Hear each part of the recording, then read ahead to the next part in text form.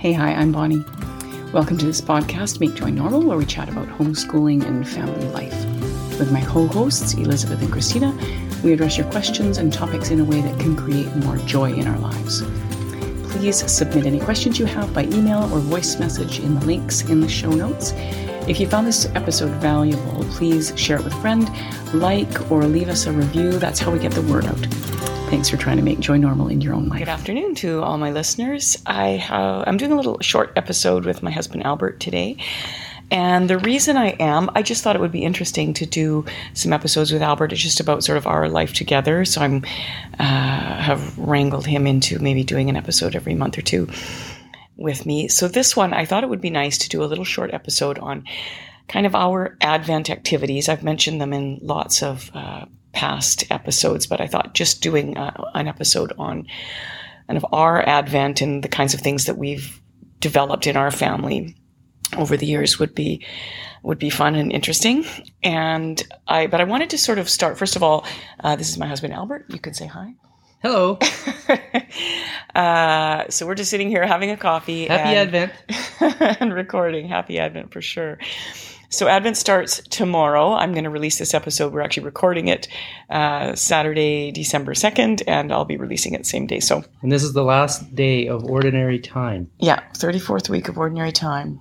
We made it. 2023 has been a challenging year for us, for sure. So we're happy to see it go and also happy to welcome a new year. So I kind of wanted to set the stage because I'm a convert. Albert was a cradle Catholic. And the very first Catholic Mass I ever went to was a Christmas Eve Mass with Albert and his family. At that time, he was a Christmas and Easter Catholic. And he really wanted his tradition. He's French Canadian. His tradition was to go to midnight Mass, then come home and have a big party kind of in the middle of the night at Réveillon, which is something that we've continued on in our family, except we don't go to midnight Mass because we had a bunch of kids. We go to an earlier family Mass and then have Réveillon afterwards. So Albert was really excited to take me to this Christmas Eve Mass. And it was a really fundamental turning point for me because when I walked in, I was already interested in faith. I was already asking a lot of questions.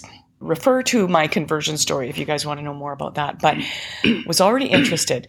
And I walked into this big church and it was really, really crowded. It was 11:30 at night. It was really crowded and it was just, the joy in the church was palpable. And I thought, okay, what is it these people have? Like, what is it they have? I want this. Not really knowing what it was, not really understanding what it was. And then when I saw Christ on the crucifix, the question I had on my lips was, who are you? Right? Who are you? And why do you play into this, what these people have and what these people want? But looking back on that, what I want to know is why it mattered so much to you. Because you weren't going to Mass at the time regularly, because you hadn't been super well formed in the faith, why did it matter so much to you to go to the Christmas Mass? Yeah, that's a good question. I'd have to really think a lot about that to get a real good answer for you. But at first thought, I would think that tradition is very formational. Mm-hmm. I mean, all our memories as a child are they're either really good or they're really bad. There's hardly any neutral memories, and the really good ones, I think, stand out. And, there's something about being in a church where everybody's dressed up, the colors you're used to seeing at this time of year, the reds, the whites, all that, and the music. I think the funniest thing when I think back on that first Mass, you came with me to the midnight Mass, or it wasn't midnight Mass, one of the evening Masses. And after it was all over, I think it seems to me you were surprised that all those Christmas songs that you always heard on the radio or heard in your living room at Christmas, even though you weren't a Christian family, that we sang them at the church. That was pretty neat. And then I had to point out that, well, we invented those songs. Right. Because those are our songs. Those are our tradition that the culture has held on to. And it's just that beautiful, just heartwarming tradition. I mean, you don't even, that there's this baby in a manger, laying in a manger cradle, and it's just a beautiful image of a family united, the Holy Family. I think it all blends in with then the hymns and the music. When you watch a good movie, the musical score adds the drama that you need. Mm-hmm. Without the music, there's the whole context is lost. Right. But in a beautiful Christmas, the hymns of Christmas are so bring your heart, your soul into the whole celebration, the liturgy, and I think that all those pieces put together, with the image and really create something heartwarming. Okay, so I one thing, first of all, you didn't need any length of time to come up with a really good answer, because that was a really good answer. Okay. But you're also speaking to the senses, right? That it was a very sensory experience. Think about that. Not only that, the smells, right? Right. With the incense. And, Okay, so our sensory experiences really kind of reverberate in our souls. Because everything you just described was of the senses: what you saw, what you heard, what you smelled, what you, felt. Yeah, that's great. Yeah, that's a great answer. And you're holding the hymnals in your hand. You're touching things. Yeah. So I think then what I'm gathering from that then is what led you, because just from our listeners to understand, Albert really led the charge in terms of creating traditions around Advent, right, around Christmas, because it really meant a lot to him. And one of the big draws for me in the Catholic Church was the tradition. Now, I didn't know what they were. I didn't know how to access them in a sense. But the fact that there were these really centuries old, millennia old traditions in the church I just found that really, really beautiful. And I found that reached across the centuries to our past, my past, your past, that we were in touch with people who came way, way before us, and we were still carrying forward those traditions. That meant a lot to me. So you were very much kind of the leader in our family in terms of traditions. I mean, there was some things over the years that I brought in. Yeah, by default. Yeah. And, because we did have some Christmas traditions. They weren't sort of Christian based in a sense, but they were still our traditions that we've still kind of hung on to in our family. But I want to talk about the book that you came across and maybe how you came across it. That was really the book on sacramentals. Oh. Because it's a good story, and I think it's a great book, too. Yeah, sacramentals are very important in our life. They support us in our traditions. So they're holy objects that are typically blessed by the priest. And to have them in your home is so, I think, important. Can you just explain the difference between sacramental and sacrament so that listeners, if they don't know, so there's 7 sacraments in the church. The sacrament is defined as God's grace, invisible grace made visible in a sign and with some kind of object, with some tactile thing. So the sacraments of the church, baptism, confirmation, Eucharist, those are the sacraments of initiation, brings you into the church in full communion. And then you've got the confession, which is reconciliation, marriage. You've got the last rites, the anointing with the oils, and you've got the holy orders, which is priesthood, diaconate. So those would be sacraments. Sacramentals are objects that have that are blessed by the priest, which in a sense become holy or set apart, as you would say, that you can use to enhance your sensory experience when you are, say, praying or just trying to live out the life you're called to, the sacramental life you're called to. Right. So how I came across this book, it was kind of interesting. We were at a conference in Seattle.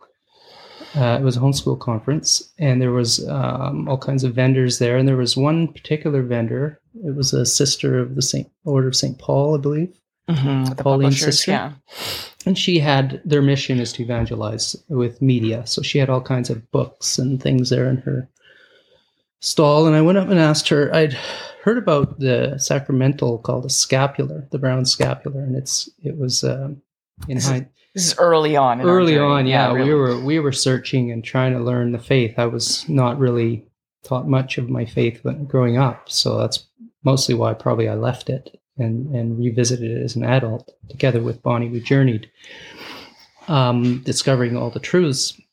And I'd heard about this brown scapular. It was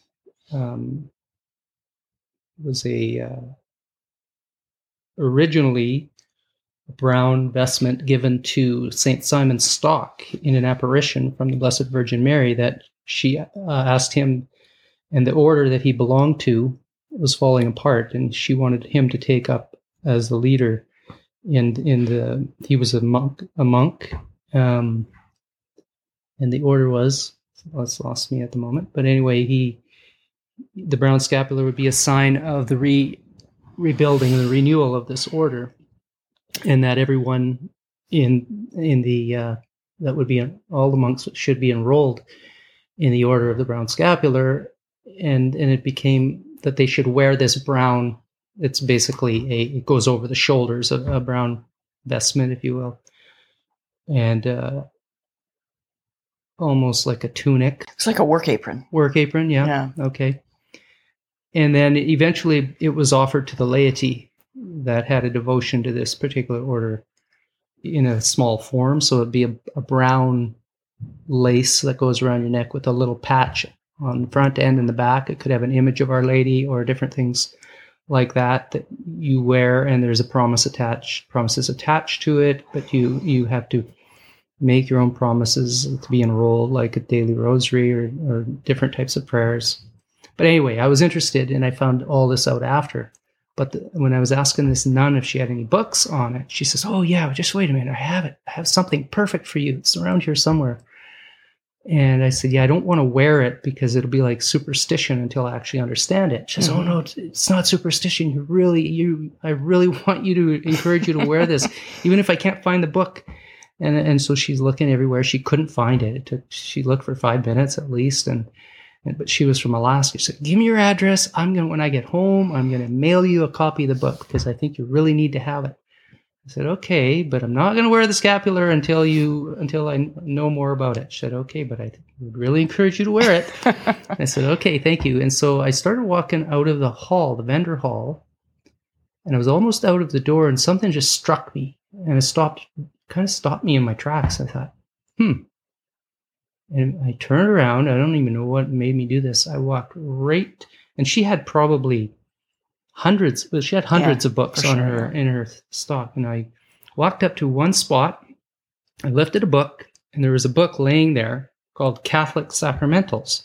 I picked it up. I went over to her. "Is this the book you're talking about?" I said, "Oh my goodness, that's the exact book I was looking for." And she says, "Our Lady wants you to have that. You just take it."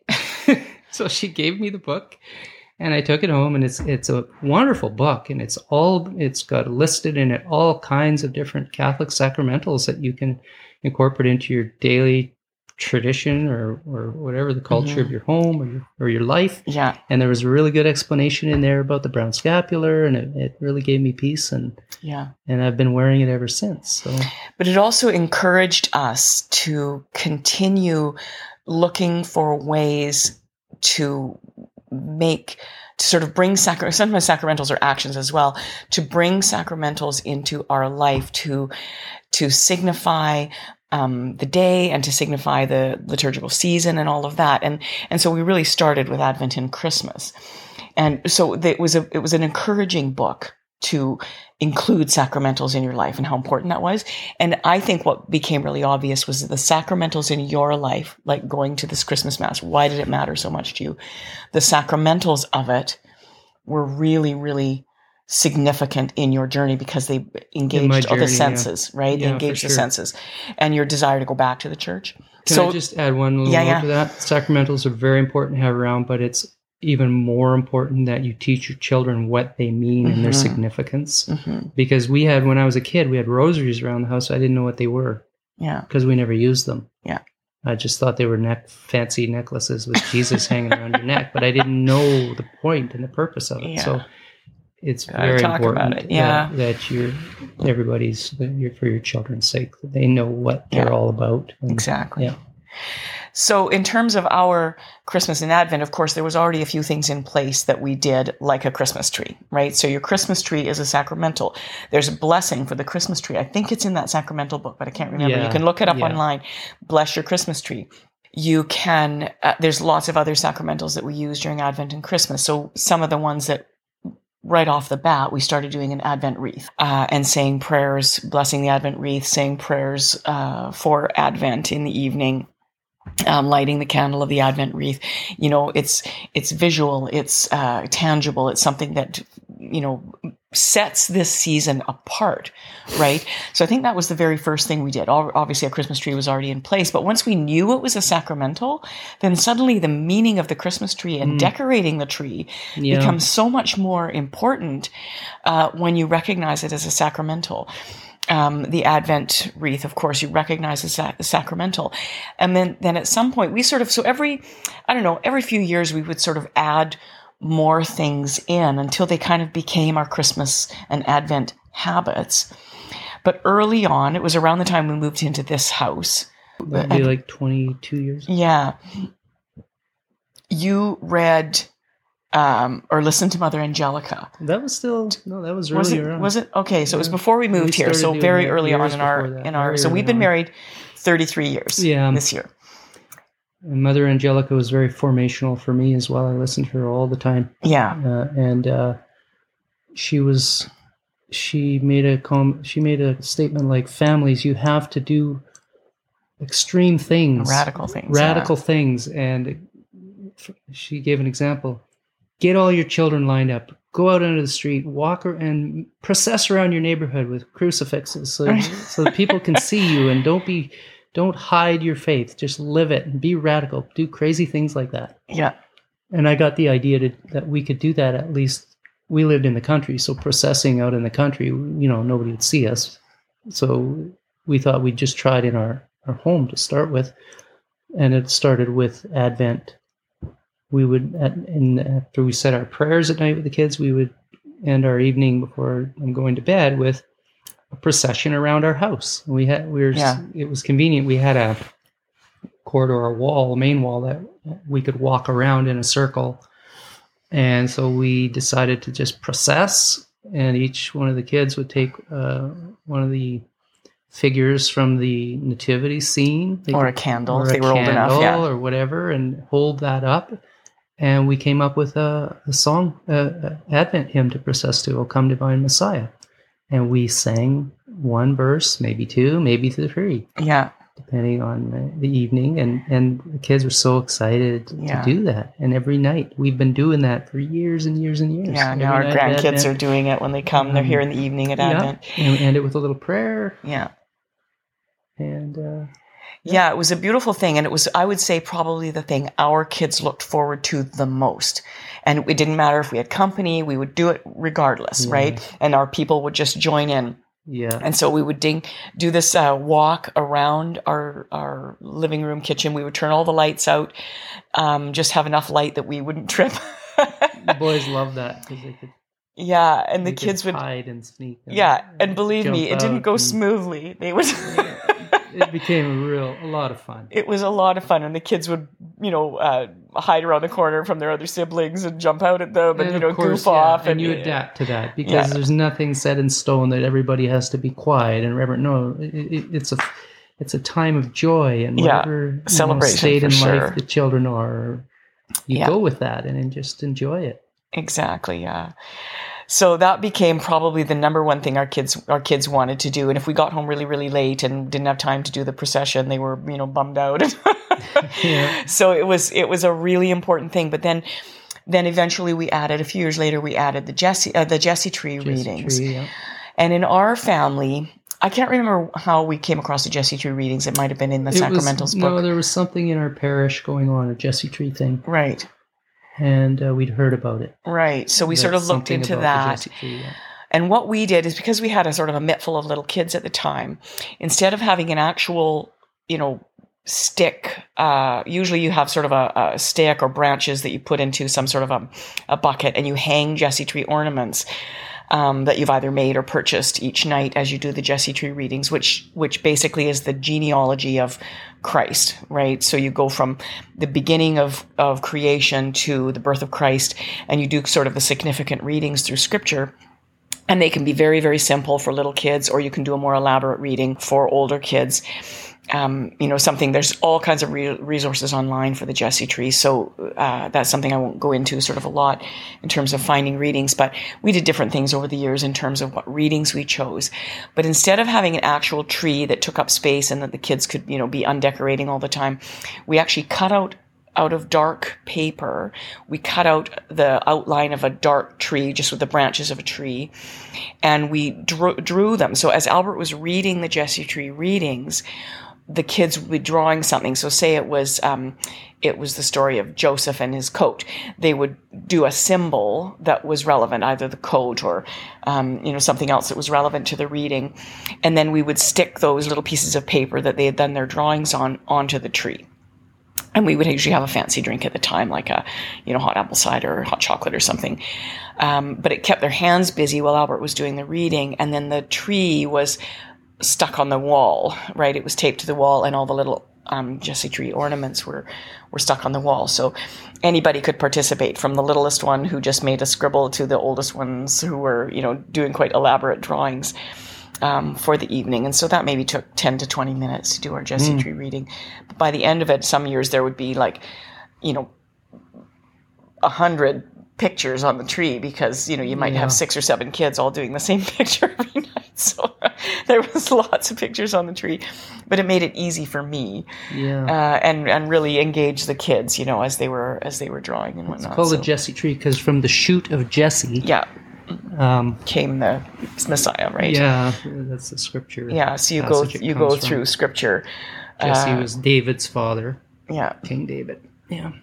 Yeah. So, and as you get closer to Christmas, you get closer to Christ's actual line, right? In the last week, the Jesse tree readings are really about his immediate lineage, right? Jesus, the fulfillment of all prophecy. Yeah. So then we adapted, sort of moving closer to Christmas. Those were some of our Advent activities. Moving closer to Christmas, what we started doing was... early on as well. We started doing this really early on. Albert's French-Canadian tradition, as I mentioned earlier, was to go to midnight mass, to come home in the middle of the night, and to have a big feast in the middle of the night. So what we started doing was going to a family mass that might be at 5 o'clock, it might be at 8 o'clock. We would go to sort of the latest, Christmas Eve, the latest family mass that we could sort of manage, that was within reach, and on Christmas Eve. And then while everybody was rushing around getting ready for mass, the dining room was kind of off limits. Nobody was allowed to be in here. I was getting the feast ready. So the feast wasn't a dinner. It was like fancy snacks and fruit trays. So for a few years, when our life was, many years, when our life was really, really busy, I would order like 2 or 3 trays, like a meat and cheese tray and a fruit tray from our local grocery store. I'd pick them up and hide them, and then the kids this would be on the table when they came back, and fancy crackers, pop, the kind you pop, plates and fancy drinks and whatever would be all set out ahead of time. So I would be doing that in secret as Albert was loading the kids into the car. And the baby, the significant part was the baby, the creche had sat with the baby not in the manger all through Advent, and now the baby's in the manger. Yeah. And so we would come home, the feast was on the table, and the baby would be in the manger. And of course, the kids knew what was going to happen, but it was still a surprise. They hadn't seen it yet. And so that was a really big deal, huge deal. Yeah, and in my custom, for all the French Canadians that are listening, of course, you know what I'm talking about when I say réveillon. That'd be the awakening in the middle of the night. Yeah. But a big part of that feast that we would have would be the meat pie. Yeah. And so Bonnie has incorporated that. She knows how important that is to my, I learned how to make my meat memories pie. and my Tortilla, culture. And so like it's French meat pie, tortilla, we call it. Yeah. And of course it has to have ketchup. So, yeah. And over the years, our kids got fancy wine glasses, and they drank sparkling apple juice out of their fancy wine glasses. And of course, every year, one of the wine glasses broke. And that person, we decided, just received some sort of special blessing. The first person to break a wine glass. And it was just okay. We just picked up the pieces and moved on. But it was just part of the Christmas tradition that a wine glass would break. So we improvised. We developed our traditions. Yeah. Every year, a little more or not. So Yeah, depending on exactly. what was going Every on. few years, we would sort of incorporate some new thing until we felt kind of like we were, okay, this is enough traditions. We've got arrived. lots of things. We've arrived. Actually, a couple of years ago, one of our sons-in-law has his family tradition that on the Feast of St. Nicholas, his family would do a puppet show. Now, he's one of the youngest. He's one of 14. He's one of the youngest. He's the 13th. By the time he remembers it, it was his siblings doing the story of St. Nicholas as a puppet show. He was mentioning this, and we thought, gee, we could do that for the grandkids that live nearby. And so 2 years ago? How many years? We've just done it for 2 years. Mm-hmm. So the first year, we had this setup that we had kind of cobbled together, a makeshift setup. We did the St. Nicholas play. So my daughter and I made some puppets, and it was just St. Nicholas and a father and a daughter. And I wrote a little script on the story of St. Nicholas. You can get some online. You can adapt one that suits the age of your kids or grandkids or whatever. And then we invited the grandkids over, and at the very end of the play, St. Nicholas throws chocolate coins out to the crowd who's sitting there, right? And it's only like 5 or 10 minutes long. It's super short. But then last year, we got this idea that we would make this quite elaborate puppet theater. It was such a hit. So I had all this leftover fabric. We made this amazing puppet theater, invited everybody over, and then did the St. Nicholas play. And then the kids went on for the next hour or two just doing little scenes from a play behind the puppet theater for the rest of their cousins and whatnot. So that was a new thing. We hadn't incorporated a new tradition for ages and ages. Never saw that one coming. Yeah. But also then my daughter and her husband, because he's Polish, they do a Polish dinner on Christmas Eve, because he grew up with this beautiful seafood Polish dinner that's before you go to Mass. And sort of it's a fasting feast in a sense. There's no meat served. But they have this beautiful sharing of bread tradition and prayers that are said during that meal. And so that's just been a beautiful thing to sort of see their traditions grow up. And their traditions might be different than ours, and that's okay. Like we're not attached to what they do in their families. Yeah. But there's certain things that we'll maintain in our family, right? Yeah, it's very good. Yeah. I think the way the world is going right now, in the West anyway, the secular culture is taking over, and people are losing these customs and traditions. Yeah. So you really need to encourage that. We're reinventing using a lot of what some of us grew up with. Creating a family culture. So that was really, really important for us. And I know that for my own kids, creating a culture in their home that's their family culture. So what's not important is that they carry our traditions forward, but that they have traditions, right? And they'll probably carry some of our traditions forward. But what's the main takeaway, I think, in this is we create a family culture, and Advent and Christmas weren't the only parts of our family culture, but I just thought it was sort of significant to do it, sort of talk about this today, so that, as we're approaching Advent, if you can even do one little thing, like, okay, we're going to put out a plate of treats while we say prayers at night, or we're going to light candles. So we don't normally do that during Advent. Whatever it is you do to create and form a Catholic culture in your home is what really, really matters. Okay, so what's the name of this book? You just grabbed it off the shelf. So Handbook of Catholic Sacramentals. Yeah, written by Anne Ball. And yeah. If I get to it, I'll put that in the show notes, but at least you have the full name now. So, and of course, it's the brown scapular of Our Lady of Mount Carmel. Right. I was put on the spot, so I drew a blank, but of course, it's Simon Stock was a Carmelite. Yeah. And we should have known that, because we were just at Mount Carmel in September. Yeah. In Haifa. Yeah. Israel. Yes. Same mountain where Elijah called the fire down from the sky to defeat the priests of Baal. Yeah. Yeah. that's a whole other story. Yeah, it's a whole other story. So I think we'll call that a wrap, but unless you have anything else you want to add about Advent and Christmas, call that a wrap, just sharing some of our traditions, and thanks very much for being willing to be with me. Well, it's my pleasure. Okay, so God bless you all, and have a blessed Advent. I'm hoping to continue recording through Advent, so we'll be in touch. God bless.